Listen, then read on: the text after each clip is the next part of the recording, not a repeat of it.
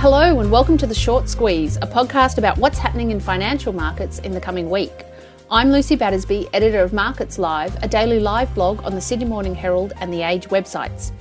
In this episode, we'll take a quick look at the economic data, catch up on what's happening in the GameStop short squeeze over the past week. We'll talk about something we don't talk about often enough, salmon prices, and we'll take a look at what's happening with dividends in the half-year results season.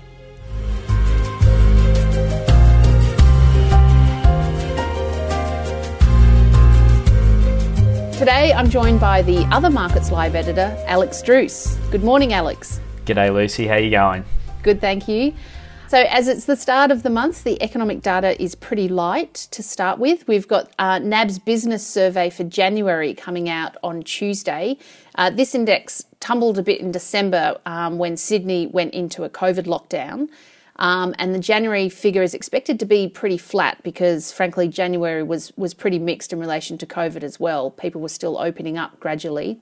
And then the following day is consumer confidence, which was at a 5-year high in December and then softened in January. I wanted to mention that there's a few things happening with Centrelink, which might be affecting consumer confidence. A debt repayment holiday ended on the 1st of February, and a lot of the extra help that was offered to clients during the pandemic will actually end on 31st of March. So anyone who lost their job and hasn't found a new job is going to be in for a very difficult time because the COVID supplement will be gone by the end of next month. We've also, last week we saw ANZ job ads were still growing, but the rate of growth has slowed down.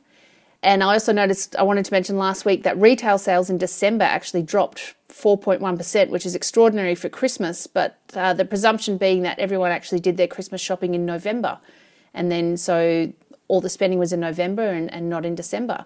Alex, do you know what the big data points are going to be from overseas this week? Yeah, as you mentioned, Lucy, it's a little bit more activity overseas. It looks like on Wednesday in the US, which I'm guessing would be Thursday morning our time, we've got a speech by the US Fed. Also on Wednesday overseas in the US, we've got consumer prices, wholesale inventories, and the monthly budget statement. Later on in the week over in America, we've also got the weekly jobless claims coming out. So yeah, it's a little bit happening overseas this week, Lucy. Okay, thanks very much.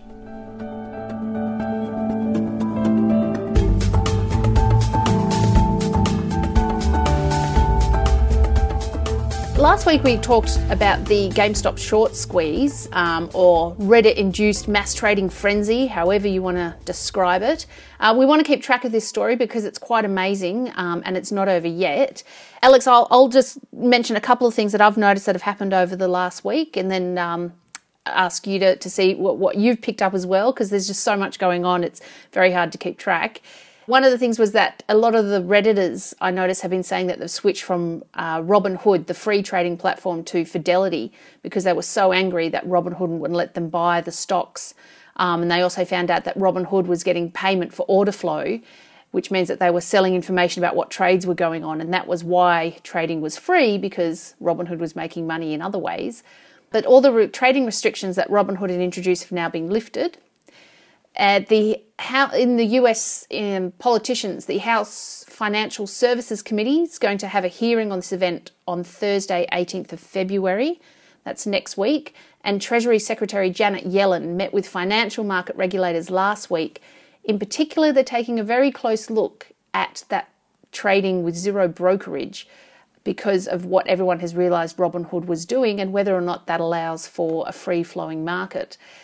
Alex, do you have anything to add about what you've noticed about the flow-on effect in the past week? Yeah, absolutely. I think, as we talked about last week, the real interest for this story for me is that it's not so much about economics and markets as it is about psychology, politics, and culture, and that's still lingering even as I know the frenzy cools down a bit. I mean, GameStop actually picked up a little bit, the company, on Friday in US trade. I think it closed at about $63, $64, but that's down from $325 the previous week. So that's cooled off a little bit. I think we did see during the week as well attention's focus on different commodities. I think silver was an attempted squeeze there at some point during the week. So it was interesting to see how that plays out. And I guess for me, waiting and watching this situation, the debate rages about, I guess, the core of this push against hedge funds and the Wall Street elite, however you want to call it. How it's going to manifest going forward. Like where is it going to pop up? I mean, it's popped up before. It'll keep coming. Where are we going to see the retail traders focus their attention next? I think is probably one of the most interesting things for me going forward, Lucy. But I'm also interested in hearing what you think about, I guess, some of the commentary around this whole issue. I know we ran a few pieces in the Sydney Morning Herald and The Age over the past couple of days. What we're seeing from people like Stephen Bartholomaeus and Sarah Dankert, their columns were very good in warning people that, it's not all about people having the best intentions, I guess, even if they're involved in this push. Everyone might not be who they seem, and there are bad faith actors in amongst this crowd of retail traders who are, I guess, muddying the water a little bit.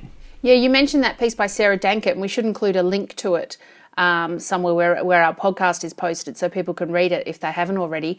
But she mentioned that regulators actually pay very close attention to trading discussions on social media sites.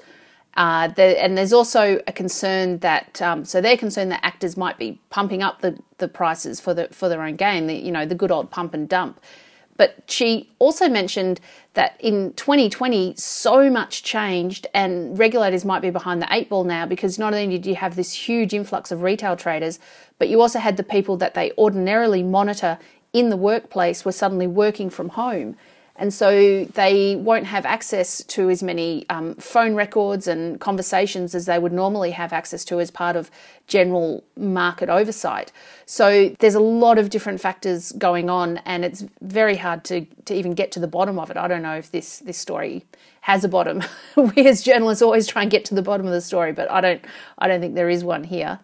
Alex, was there anything else you wanted to mention before we move on? Just that I think Stephen Bartholomaeus really made a great point in his piece. He's saying that this situation, he sees it as an aberration and less of a spreading revolt, I guess, against Wall Street and its hedge funds.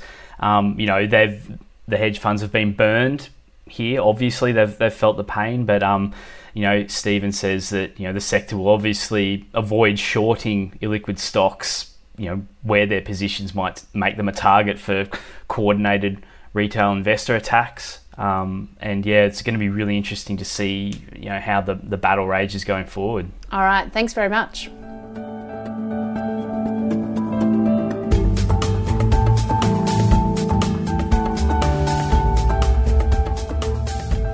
And welcome back.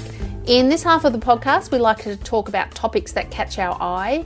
Now, I was drawn to a flurry of reports that came out from and about the salmon industry during the week. You'd normally hear nothing about it, so I don't often think about the salmon industry, but there are two listed companies on the ASX, Huon Aquaculture and Tassal.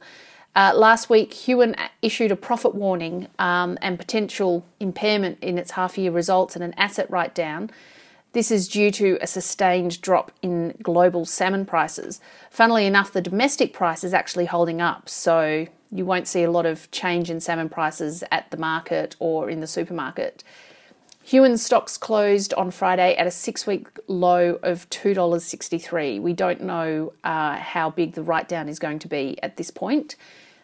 Like a lot of producers around the world, Tassal and Huon are actually producing quite a lot of fish, and that's the problem. Huon also had a difficult first half because they had some fish losses. This was due to their pens melting and a tear in their nets, and they also discovered a fish stealing ring at their factory in Sydney. Globally, salmon prices are at a 6-year low. At the moment, companies are getting about $11.50 per kilo of fish, gutted and head on once they're in the foreign market that they get to. So that price includes freight and transit and everything. And also fewer international flights mean it's a lot harder to get the fish overseas. Normally they'll be able to put a couple of cases in some of those passenger planes going around the world. And the federal government is actually coming up with a plan to get some more flights into the air for Australian exporters. Now, salmon prices might recover in a year's time, so in 2023. It depends actually on Chile's production. Chile is one of the largest salmon producers in the world. Norway is actually the largest. And it all depends on how much they produce, because there is weaker demand around the world due to restaurants being closed and generally people not being able to go out as much.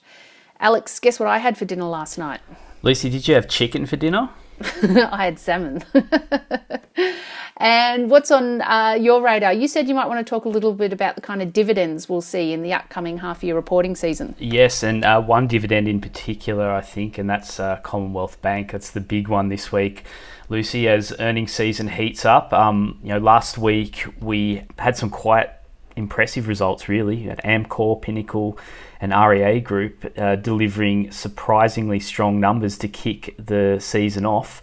This week it really does ramp up. In no particular order, you've got the likes of Boral, James Hardie, Suncorp, IAG, AGL, AMP, Transurban and Telstra. So they're kind of the big ones. But as I mentioned before, the centrepiece will be Commonwealth Bank on Wednesday. Now, investors are hopeful that the bank will be cranking up its dividends and that it will reveal lower bad debt charges.